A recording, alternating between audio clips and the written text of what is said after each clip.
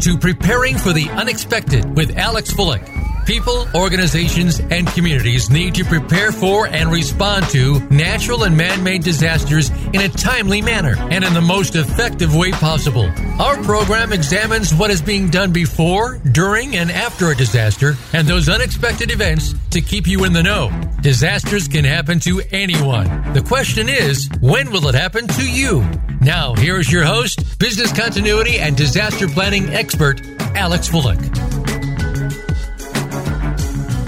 And welcome to another episode of Preparing for the Unexpected. I'm your host, Alex Fullick, and as always, we like to talk about things related to business continuity, disaster planning, resilience, COVID-19, crisis management, anything that's relatable to those subjects. Speaking of subjects, if there is something you want us to talk about on the show or you'd like to be a guest on the show, please feel free to reach out. There is a button underneath the graphic on the homepage for the show that says send the host an email. I do get all emails, and I do respond to everything I get. And we've had quite a few guests actually on the show who have reached out that way, so please feel free to do that yourself. If you have a product or service you'd like to advertise and talk about on the show, again, reach me the same way, and I can get you some information on that. Remind everyone that the Continuity and Resilience Today Conference, or CRT, October 7th and 8th, it will be virtual, and I will be speaking at that conference, and we'll be having a live channel where I hope to be able to speak to some of the speakers there and organizers and, give some of my own commentary as the conference goes through. So check that out. And the BCI World Conference, November 5th and 6th, I will be speaking on one of those days. I haven't seen the schedule yet, but I will be presenting virtually again with that conference November 5th and 6th. Now to today's show, it is our monthly chat with Regina Phelps, and we're going to talk about all things relatable to COVID-19 and what's happening. Regina, welcome back. Alex, this is our monthly chat. We've become a regular thing. We have. It's enjoyable for me. I keep learning. Unfortunately, the pandemic's not going away in the very long and foreseeable future, so I think this will be a monthly thing for a while. Yeah, I was just going to say that. The monthly chats are great, but it's sad that we actually have to have them about the same subject all the time. Yeah, I totally agree on that one. Speaking of which, what's the status so far, especially with the United States? What's going on? Well, let me talk about maybe the better news, which is the rest of the world, and then I'll talk about my country, which, as you just mentioned, is kind of a mess. So globally, as of today, which is August 17th, I know this is airing in a few more days, but there's 21 million, almost 22 million cases worldwide, and about 776,000 deaths. And what the thing that's interesting, Alex, is that there are some countries who have done just really stellar jobs in knocking down this virus, who have had flare-ups, and I want to call them out just simply because it really illustrates how tenacious the virus is, and that we cannot let down our guard at all. So New Zealand, of course, which, my gosh, for over 100 days they had no cases at all. They're living a life like everybody wishes they could have, right? No real restrictions at all. And just about 5 or 6 days ago, they had 78 active cases. Most of them were in quarantine, but there was a small group that was actually created because somebody had violated a quarantine and infected their entire family. So that wasn't good. And in South Korea, in the last couple of days, as of today, they've actually had 4 straight days of new cases in the triple digits. For a 4-day running total now of 745 cases, and they had, again, no cases for weeks. And again, it was an event tied to a church in which there were a lot of people pressed together in a small amount of space, singing and being in very close proximity. And, I guess I'm calling those two out because what it says is that you have to be super careful continuously and ongoing, at least until we have a really widely available vaccine, which we can talk about later, but it's really a tenacious issue. So then that gets to the United States, which of course is where I live. And I think the last time we spoke, I just said, sadly, my country, unfortunately, is just a mess, and we've had really poor leadership from the top all the way since the beginning of this pandemic, and it has not gotten any better. Today we're at about 5.5 million cases with about 170,000 deaths. We expect now, and Labor Day, which is September 7th here in the U.S., that we will be at over 200,000 cases. And that's just sort of mind-boggling because it wasn't that long ago where there was a speculation that there would be maybe 100,000 deaths in total through the entire pandemic, which however long that takes. We've been having about 1,000 deaths a day for the past 14 days. You know, that's like a couple of 777s crashing out of the sky every day, which is just mind-boggling. And the problem that we've got is really a persistent level of infection. So there's just virus everywhere. And so one area starts to get better and then another gets worse. We have 14 states that have positivity rates of over 10%, which means it's almost impossible for anybody to do contact tracing and really any kind of respective follow-up of quarantine and isolation, because 10%, you know, if you're testing hundreds of thousands of citizens in the course of a week, it's just impossible. And so what that means is that there's a lot of places that are going to be too risky to open as far as schools and certainly businesses. And just to give you a sense of numbers, New York has less than 1% positivity rates, which means that you're tested and that's about 1% of everybody tested that day versus many states that are now 10%, which is a big deal, which sort of gets to the testing issue, which is applicable, of course, in many places of the world about wanting more and different types of tests. But the United States has been plagued with this since the very beginning. But a new saliva test was approved over the weekend by the FDA. And you'll start to see this probably in a variety of places around the world. It was developed at Yale, actually with support by the NBA, the National Basketball Association, because they were thinking about it for their own players. And it's a spit in the cup kind of test. It's done much more quickly in a lab. It requires less sophisticated machinery and skills. And it's going to be potentially, if it turns out to be effective, could be a real help for schools and businesses that are really trying to assess whether it's safe to go back. Well, let's hope that one works out, because that right now that could add, that could make things so much easier for people who don't like the swab in the nose and some of the the swab in the nose is painful. Have you had that done yet? No, I haven't. Have you been tested? No, I haven't been tested. I haven't gone anywhere. Yeah, I've gotten tested once because I had symptoms that were somewhat possible to be COVID. And, the swab up the nose is painful, and you just have to think about something else. Oh, one of those. Yeah. But going back to the stats that we have, I just want to give you a comparison because maybe some of your listeners are in the EU. So the EU, just to give you a sense of comparing it to the U.S., they really talk about how severe the case count and deaths are in the United States. The United States has reported, again, as I mentioned, somewhere around 550,000 deaths. 550,000 cases, 5.5 million cases, but that's nearly triple what they have in Europe, which is only 1.9 million. Which is amazing, right? So Europe, all of Europe, this not counting the UK anymore, that's 1.9 million cases versus our 5.5 million. And the U.S. has a population that is 1/3 smaller than Europe. So, we're much smaller, and yet we've got, almost 2 times more cases. And also from a death perspective, another leading indicator is that the U.S. daily caseload is over the past 30 days is really so much higher than Europe. And, in the sense of Europe's been having an average of about 8,800 cases a day, and we have about, 50,000 cases every day. So wow. It really is, oh my gosh, it's a sad state of affairs. And the U.S. is bigger than Europe, too. Yeah, oh my gosh. Yes. Yes, and so we're bigger.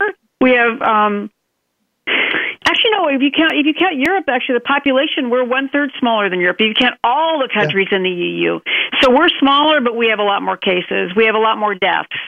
And that's with a bunch of countries all lined up, and some that had really serious outbreaks, like Spain and Italy. But I think the thing that everybody is really looking to now, and probably expressing a lot of concern, is, the idea that we could have I love this term, Alex, the twindemic. Have you heard that term yet? No, I haven't heard that one. What's that mean? Twindemic. If we have a flu, a severe flu season along with the coronavirus, we could have the twindemic. How do you like that? Let's see. Not looking forward to that at all. Yeah. I just wanted to make one clarity. You mentioned Labor Day, and since we do have listeners around the globe, I just want to clarify what Labor Day is, where Gina said from 170,000 cases to potentially 200,000 plus cases by Labor Day. We are speaking August 17th.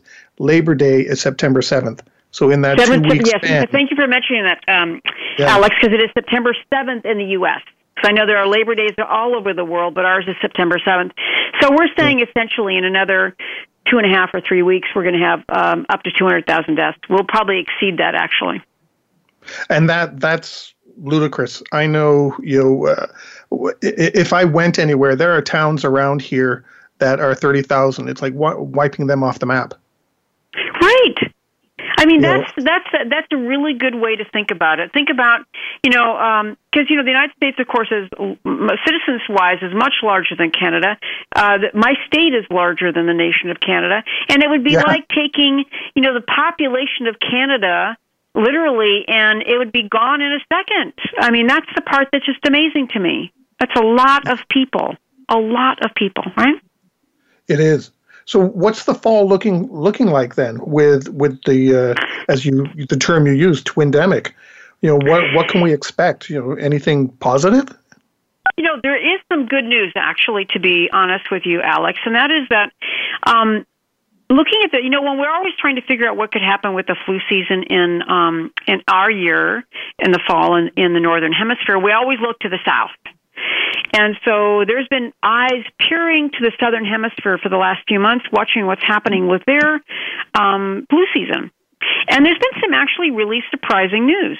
And that is that because of social distancing, physical distancing, 2 meters or more, because of a lot of people wearing masks, what's happened, and a lot more hand hygiene and all of that, what's happened is that the flu season in the southern hemisphere has been very light, very insignificant. Really?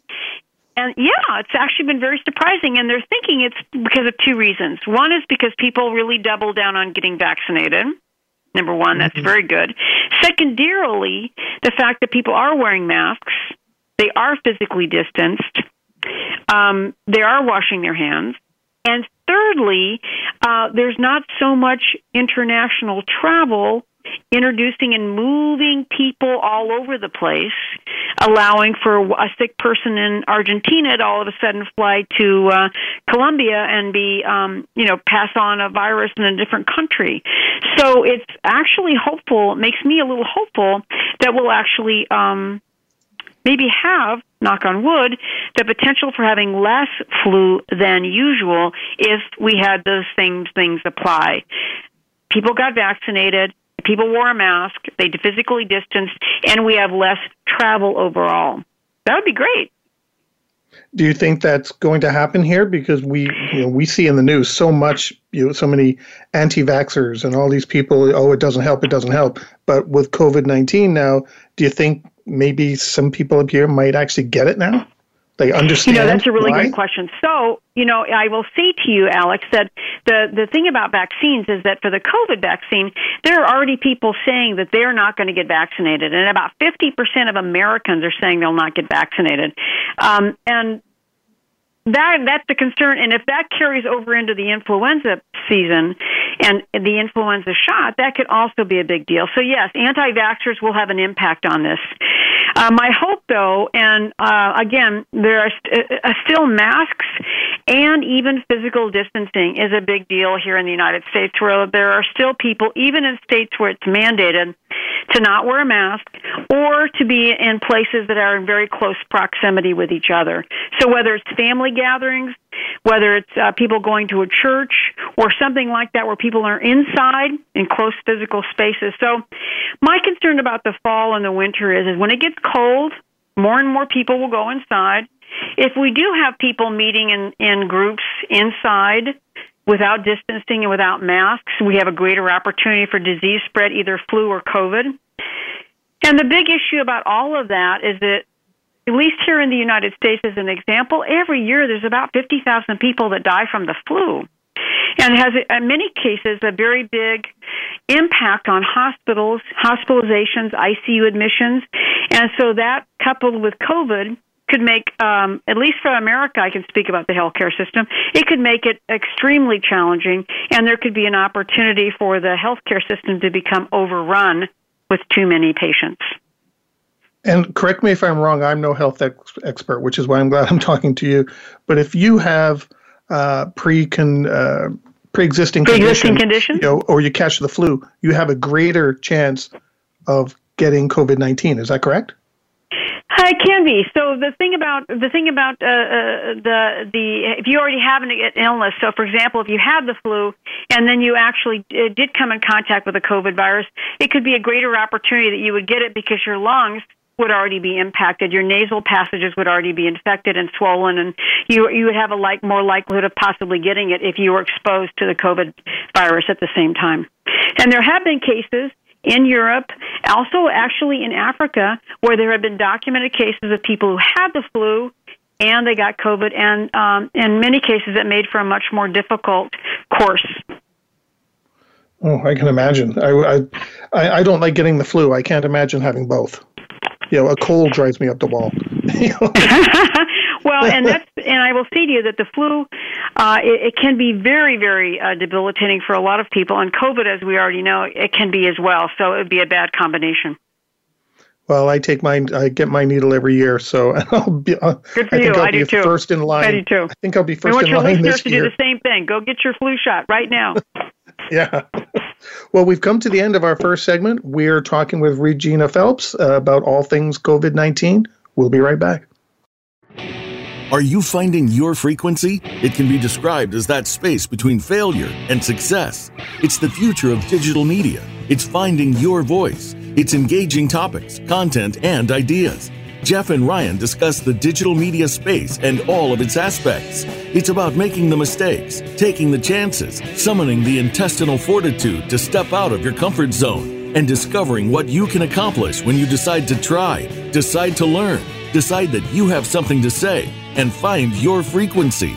Live Fridays at 12 noon Pacific Time, 3 p.m. Eastern Time on the Voice America Variety Channel. From fact-checking Hollywood blockbusters on the economic impact of COVID-19 on the hunting industry to August fishing reports and mandatory early season hunting to-do lists, The Revolution with Jim and Trav this week is giving you need-to-know outdoor intel. Joining the boys is Kenneth Lancaster of The Given Right, Terry Shepard from Hollywood Weapons, and Cat Daddy. The Revolution is presented by Outdoor Channel, Sportsman Channel, World Fishing Network, and My Outdoor TV. Saturdays at 9 a.m. Pacific, noon Eastern on the Voice America Variety Channel. Join Chris Epting every week for The Moment. Chris talks to some of the most amazing people you'll ever meet, including authors, artists, and athletes. And that's just the A-list. These celebrities and public figures have interesting stories that all showcase the moments that their lives took a certain dramatic turn, changing them forever and shaping them to be the person that they were meant to be. Listen for The Moment with Chris Epting, Wednesday at 11 a.m. Pacific Time, 2 p.m. Eastern Time on the Voice America Variety Channel. Today, many doctors prescribe basic pharmaceuticals to their patients who aren't feeling well or have various aches or pains.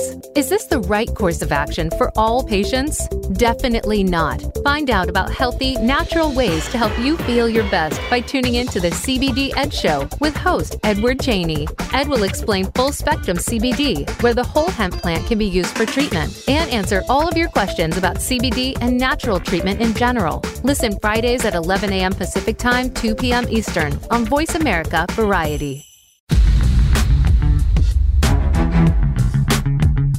You You are listening to Preparing for the Unexpected with Alex Fullick.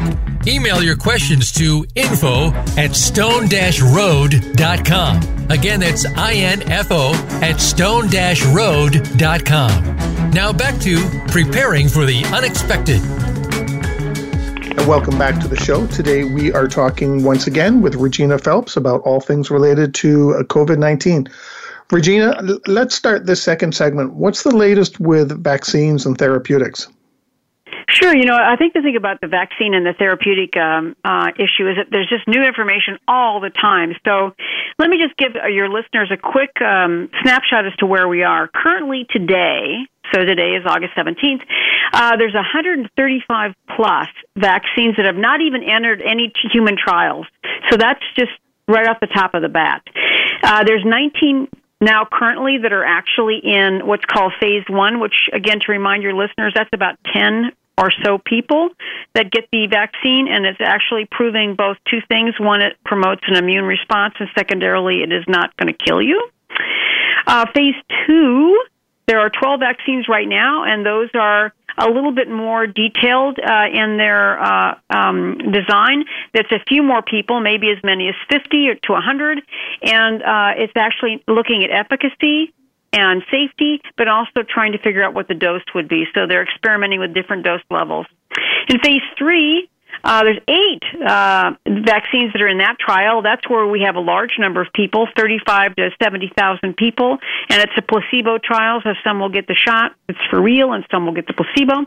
And there are 2, count them, Alex, 2 that have been approved for use. Now, those you may not necessarily want to run out and get. One's been done by a Chinese company. The other one's done by Russia. The one that has been done by Russia has got a lot of news coverage in the last few days.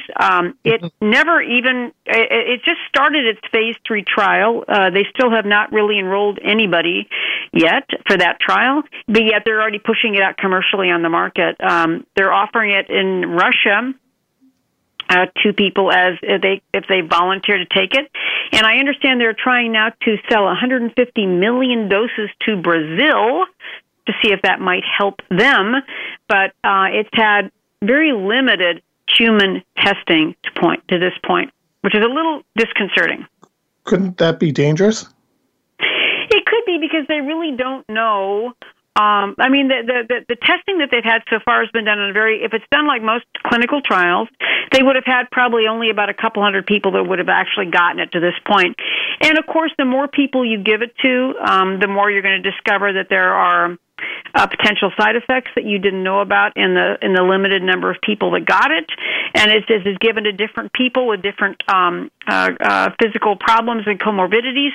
So yeah, it could be problematic, and there's some concern here in the United States and in Europe that if indeed it has some bad outcomes, that people will point to that and say, see, that's why you shouldn't be getting vaccinated because of what happened. So there's a little bit of anxiety about this, as you might imagine. It almost sounds like one of those traveling doctors, or whatever you want to call them, in the Old West, selling potions, this will cure you, without really oil, right? Knowing what it does, Yeah, it's actually very disconcerting to me, because I think it has the potential to do harm, first of all, and secondarily could also impact how people feel about vaccines in general, and I think that would be hugely problematic. So I'm very sad that we are seeing that kind of behavior. So the other thing I would say to you is that I mentioned earlier is that about 50% of the people in the United States have said they will not take a vaccine.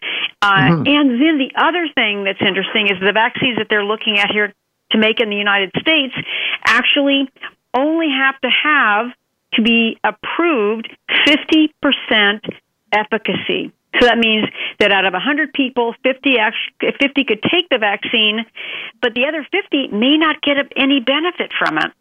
And Alex, you won't know which group you're going to fall in, because you don't know what your body's going to do. So that's a little concern I have, is that you might get the vaccine thinking like, wow, I'm good. But in reality, maybe you're one of those people that don't get any antibodies from it. And so that's disconcerting, I think, because, again, we've never had a false sense of security vaccine type thing? Like a false sense of security?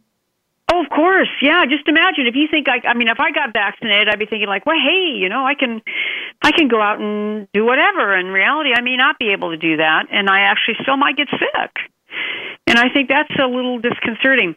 And to give you a sense of how many people need to actually either be infected or be vaccinated for us to actually get what's called herd immunity, it's somewhere around 60 to 70% of the population.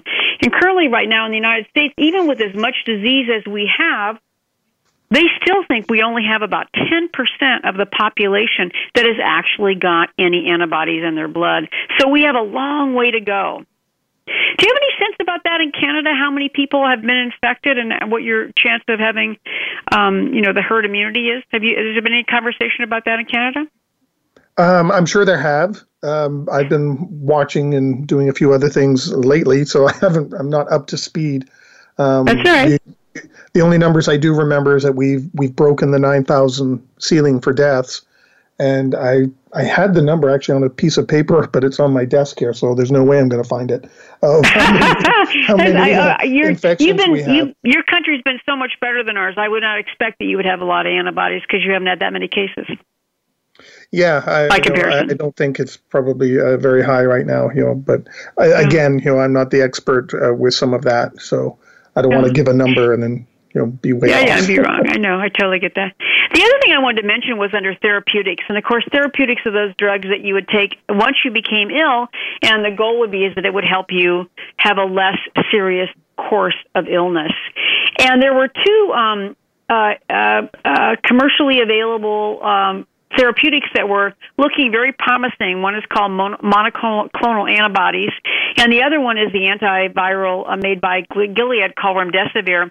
And they were hoping that they might actually have them available for this fall, but they just both independently last week just released that they are going much slower in their startup than they planned, and that now they don't think they'll have any significant number of people enrolled in their test trials until the fall, and that it may not be until early next year or later that they actually think that they'll actually have any data that they can actually then advance and get approved by the FDA. So what that unfortunately means, Alex, is that you could, again, be in a situation where you get COVID-19 and you are maybe not sick enough to be hospitalized, but there's not going to be any medications that are there to help you improve and get better. It's just going to be the usual kind of ways that you try and protect yourself, but there's no medications to help manage the illness.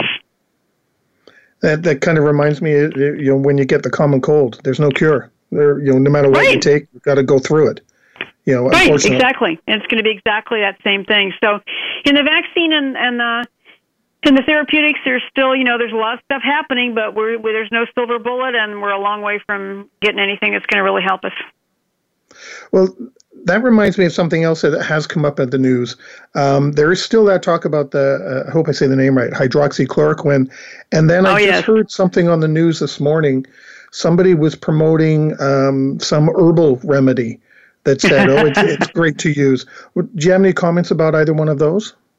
Well, it's actually, so hydroxychloroquine has actually been disproved in about 4 different studies now that have been, kind of the gold standard where there's been a double-blind placebo control. There have been several studies that have been quite flawed that have showed that it was helpful. There was one that recently came out of a hospital system here in the United States in Michigan called the Henry Ford system, and they actually had published a paper, maybe a month ago, saying it actually helped very well. It was not a double-blind placebo-controlled trial, and they gave all the patients dexamethasone, which is cortisone, so they all got better, but not because of the hydrochlorics.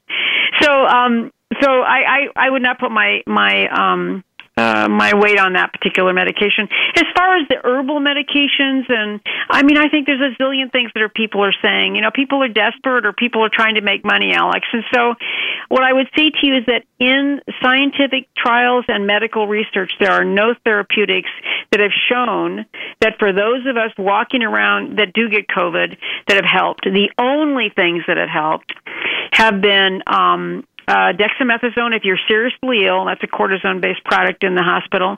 Remdesivir and convalescent plasma. That's it. That's the only thing that in research has been proven effective.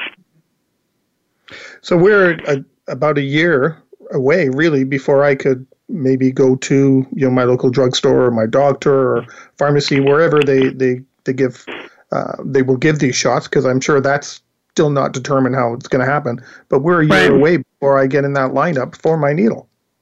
Right. Well, the other thing, too, to be honest with you, Alex, is I don't know about you, but I'm probably not going to be on the top of the list in the United States, and I don't even know in Canada if you've figured out who's going to get it. In fact, in the United States, there still has not been a released piece of information about which individuals are on the top of the list to get the vaccine. I hope it is people like healthcare providers. I hope it's people that are police and fire and military and all those people that need, and then essential workers, and then people that are very susceptible, like people that are elderly. And then probably after, then you go through all of those people, and then you and I are going to be at the end of that line. Yeah, that's the same thing I've heard up here, almost in that same order, for what's going to happen. But a year away, that's still, quite some time. And we haven't, for many areas, haven't even been able to make it through a few months. How on earth are we going to wait another year? I hate to see where things could end up in that time frame. Well, when you said that, it made me think of the piece of advice that I give all of my clients, which is this. What you need to do is you need to just stop and say to yourself, this is my life. This is my life right now. It's my business, it's my life, it's my community, it's what's going on around me. And that is not going to change for the long and foreseeable future. And I think there's this anticipation or expectation that we are going to all of a sudden have this old life again. And really what I'd like you to think about is that it will be a very long time, Alex, before we get through this. And I think the other thing to consider is that when we get to the end, we may not come back to where we were before. You know what I'm saying? Yeah.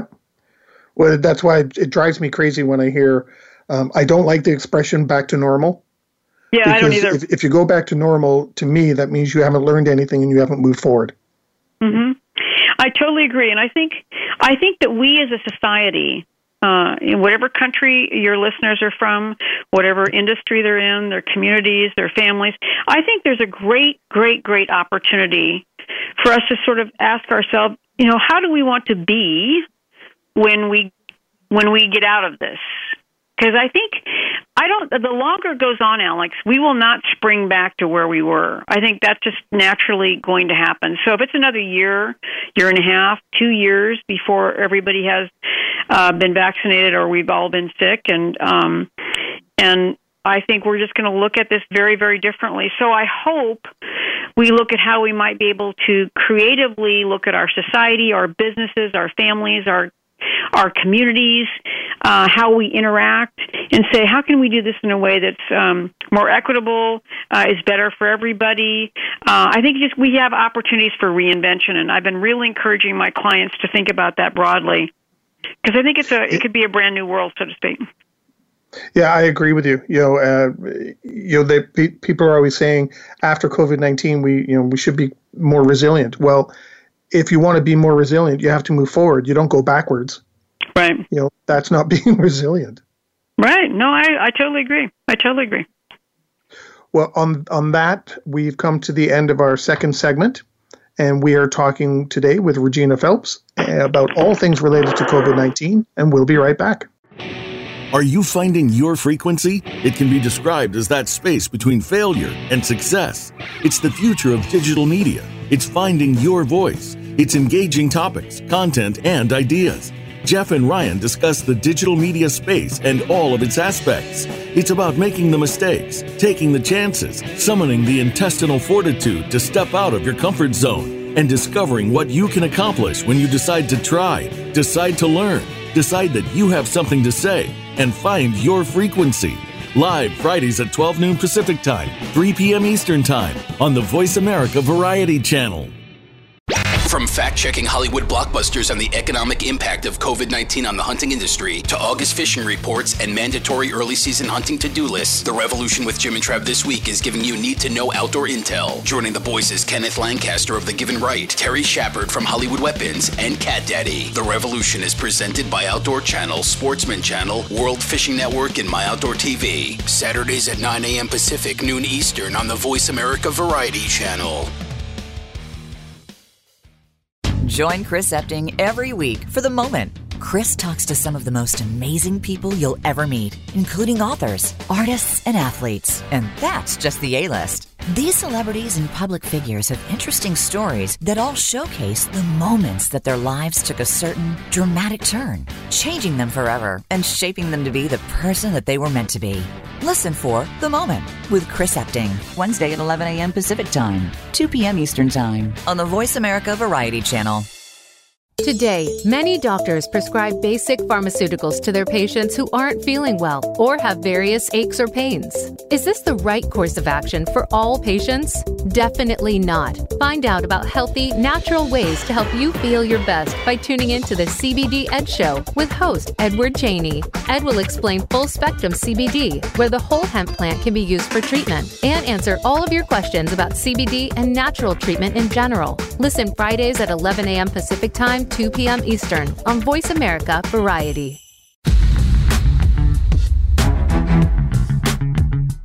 You are listening to Preparing for the Unexpected with Alex Fullick. Email your questions to info@stone-road.com. Again, that's info@stone-road.com. Now back to Preparing for the Unexpected. And welcome back to the show. Today we are talking with Regina Phelps about all things related to COVID-19. Regina, with fall coming up and in some areas already, schools are opening and having issues. What are your thoughts on COVID-19 and the school concerns and issues that are happening right now? Well, I think what parents and teachers and all communities need to be thinking about is flexibility. So, for example, today, here in the United States, a very well-known university over in North Carolina, UNC Chapel Hill, they basically had started with all classes being on campus, I think it was 2 weeks ago. Now they immediately today, they had so many cases that were erupting all over their campus, they immediately today pushed everybody to a virtual environment. And I think what that says is what many schools should be thinking about and parents should be thinking about across the world, which is you need to, if you can meet and do education face-to-face, you're lucky and fortunate, and that's great, but you should be planning on the fact that you may need to go virtual.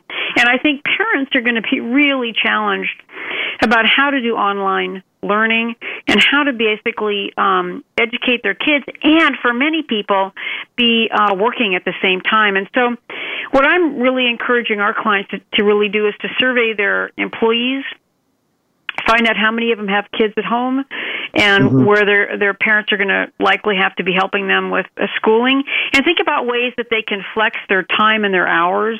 So perhaps instead of having a straight, 9-to-5 kind of job, maybe they end up doing evening hours or they're able to work on a weekend. I know that makes for pretty long and brutal hours for parents, but that way parents could be perhaps more helpful with their kids. But I think we need to be thinking about flexibility, both in education but also in work. Yeah, I think so too, because there was all the argument kids don't catch COVID-19, they're immune, and then you're hearing stories already, like the Chapel Hill one that you mentioned today, and I saw that in the news this morning as well. They're reverting back to e-learning.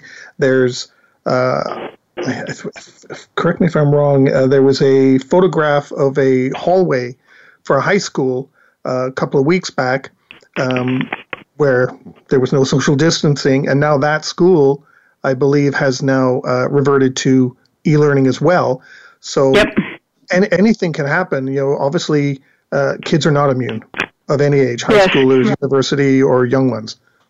Yes, that's very true. And I think that, I know certainly President Trump's been trying to say that kids don't get COVID-19 here in the United States. But the current crop of people that have been tested, in some states, is as high as 19% of the people that are testing positive are under the age of 17. So kids do get the coronavirus. And in fact, there was some very recent research. And again, this is constantly changing all the time. So I think your listeners will probably feel like they're just, being jerked from one place to the other. But that's just because there's so much developing research every day. Originally, there was thought that there was very little receptive host cells in little kids under the age of 10 in their nasal passages, which is why they didn't get the illness. But on a study that just came out last week said that no, in reality, that they actually were holding more virus in their nasal passages and in their lungs.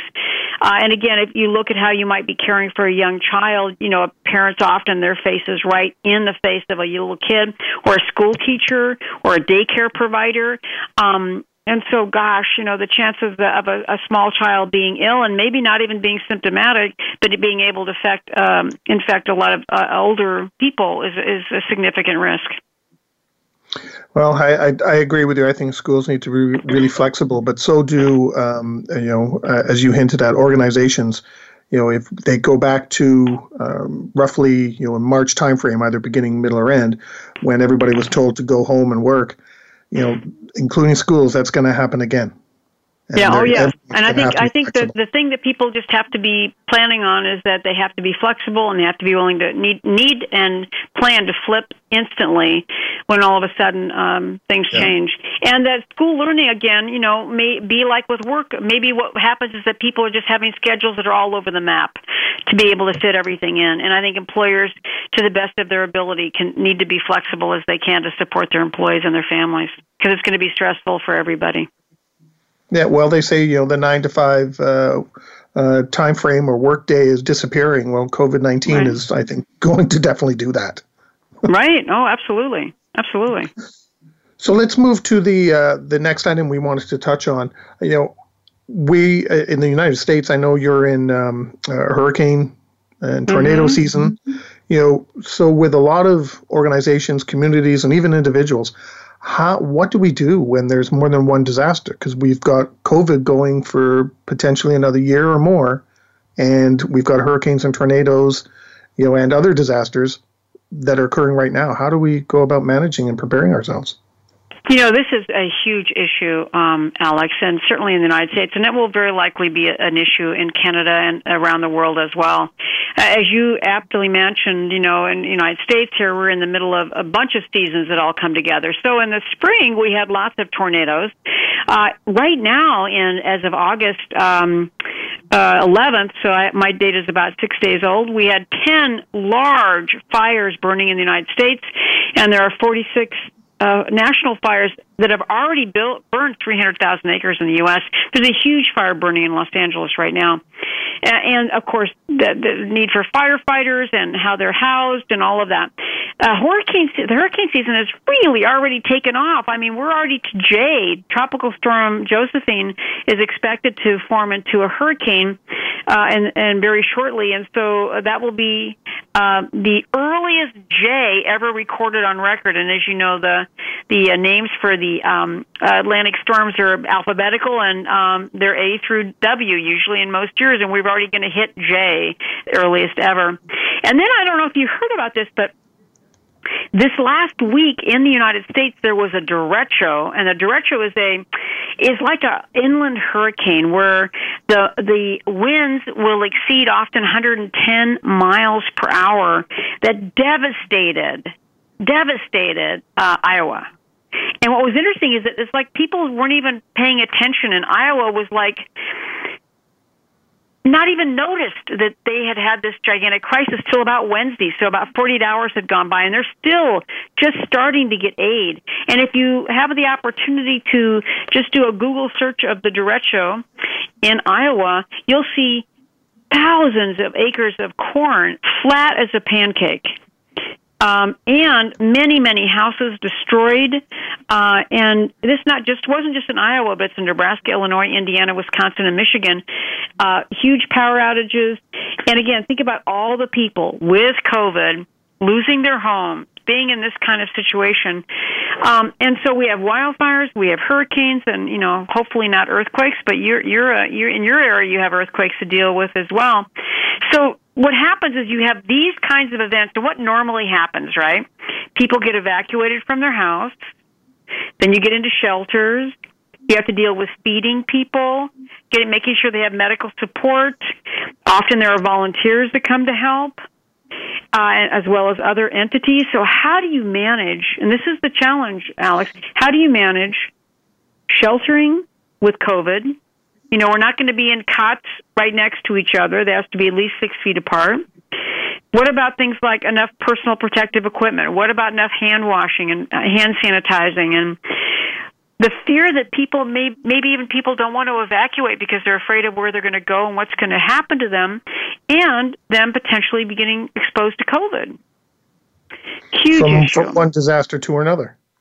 Exactly. And there's a lot of concern about how this is going to be managed. And so there's been a lot of work that's been done. FEMA has actually done some very good training and documents. So if your listeners want to read, because this would apply not just to hurricanes, but FEMA put out a document called COVID-19 Pandemic Operational Guidance for the 2020 hurricane season. COVID-19 Pandemic Operational Guidance for the 2020 hurricane season. That was released on May of 2020. It would be applicable, though, for if you had evacuations because of fires, or if you had evacuations because of earthquakes or anything else. Because, again, this need to evacuate, shelter, provide all of this assistance. But I think the thing, I don't know about in Canada, but here in the United States, who often goes to help in the case of a big disaster are volunteers. And many of those volunteers are also older. And then many of them have volunteered at shelters and done Red Cross work for years. But there's a big concern, of course, that maybe they shouldn't be volunteering because of their age and possible comorbidities. And so that means that there may be a great need for more people who aren't normally doing this or are not trained about how to come in and do shelters. So there's a big concern that there'll be an overall shortage of available workers to actually help with this. Well, it's interesting you just mentioned that. Do you think we have an opportunity here to begin training people like they did, and I know they did this because my granddad used to tell me about it, during World War II, where people were trained on civil defense type of activities. Do we have that same kind of opportunity here to train individuals and put together these kind of teams to help? Yeah, that's a really great question. And I know that many communities have those, but normally and traditionally, those trainings are done where, you would go to a school or you would go to some location to get trained up. But in reality, I think they're going to need to think about how to progress more of that training, potentially to virtual training, so that people could be trained in their home and then go into assist. But you're absolutely right, Alex. There needs to be a way to educate a whole bunch of new people to come and really help when we have these kinds of crises, because the usual workers may not be able to come because of their age and other health issues that put them at even greater risk. Well, what's happening now? Are you aware of some of the challenges? Well, actually, you mentioned fires in California. So because I know you live out that way. What kind of challenges are being experienced with regards to the fire? I know there's a large fire around Los Angeles. Right. They must be experiencing that same type of issue. Do you know how they're addressing that? Well, what they're doing is a very different model, and I think this is actually, it works out, I guess, that nobody is traveling for work or tourism, because there's a large amount of hotel rooms that are available, right? So this is unusual in the sense of, just think of the number of hotel rooms in your country, certainly in the United States, that are empty today, because no one's traveling for business and no one's traveling for a usual kind of tourist experience. So far, what's been the solution, and that has worked well, at least in California, is that they've been utilizing hotels that are empty because there's nobody traveling. And that's where they've been setting up shelters right now in Southern California. That works well in the fire scenario, but may not work well, for example, in the derecho that they had in Iowa, because so many buildings were damaged. And so they're putting up tents and those kinds of solutions, and it wouldn't work very well, very likely, in a hurricane environment as well. But in fires, it happens to work well. So they've been doing the traditional kind of evacuation. They've been doing lots of messaging, utilizing emergency notification systems. And what they've been doing is sheltering people utilizing hotels, with the government just picking up that bill rather than trying to set up the usual conventional sheltering systems. So with that, using hotels and tents, are there? Well, you already kind of went over the pros and cons of both, but how do we get people to, I guess, adapt to that kind of thing? How do we change their mindset that, hey, even with COVID-19 going on, we can still set you up somewhere else? How do we change that mindset? Because you mentioned that's a big concern, and they've had some problems actually in the fires where people were very reluctant to go seek assistance. Maybe instead of just deciding to camp in their cars because they thought it might be safer.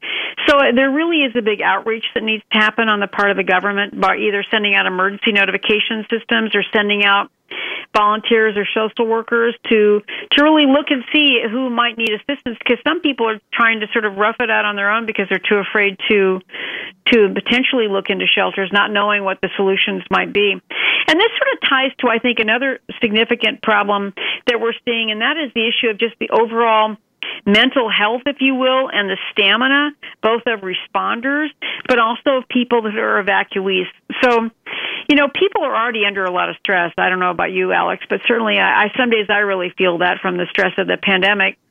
But also, everyone feels that. So, can you imagine here you've got this big global crisis with healthcare and a disease that's rampant that could kill you, and now you've got a fire, tornado, earthquake, whatever the situation might be, and you have that stress on top of it. And then think about all of our government workers who normally do this for a living, emergency managers and business continuity professionals and companies who have been responding to this for months, right? So people are a little tired, right? They're probably a little burned out.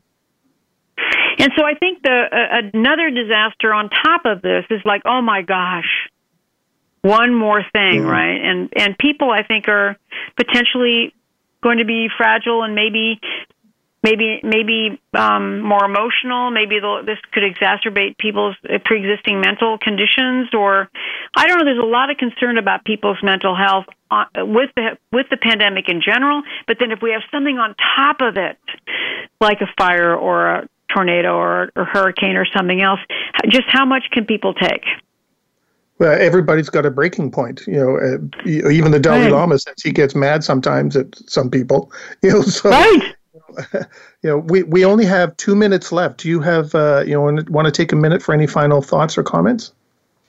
Well, what I would say to all of your listeners is that this idea of an additional disaster on top of an existing COVID crisis is something that everybody should really think about. So I would really encourage all of your listeners to not think like, oh my gosh, it couldn't happen. What they really need to do is think about, what can we learn from the past, from these types of disasters that we've had before? We want to make sure that our plans are in the best shape as possible and that people are trained up and that we have the supplies that we need in order to manage COVID and whatever could happen to us, like a tornado or hurricane, earthquake, et cetera, because it could happen. And already in the United States, we've had many, many disasters that have been simultaneous to the pandemic, and we need to really stay flexible, take good care of ourselves, be concerned about our own mental health, and really exhibit the leadership that our profession is known for. We have a lot of energy and we have a lot of resiliency, and those are really precious commodities during this prolonged state of crisis. And we need to just think about adaptation and that we can do it. And I think that's a perfect spot to end our show today. Regina, thanks very much. It's always interesting and great to chat with you. You're welcome, Alex. It's always a great pleasure to be with you. I appreciate you very much. Oh, thank you. And I'd like to remind everyone, if there is a topic, please feel free, reach out, and we'll see about getting you on the show. And obviously, we're going to have Regina back next month to see where we are, in a month, hopefully in better places, fingers crossed. In the meantime, stay prepared, everybody.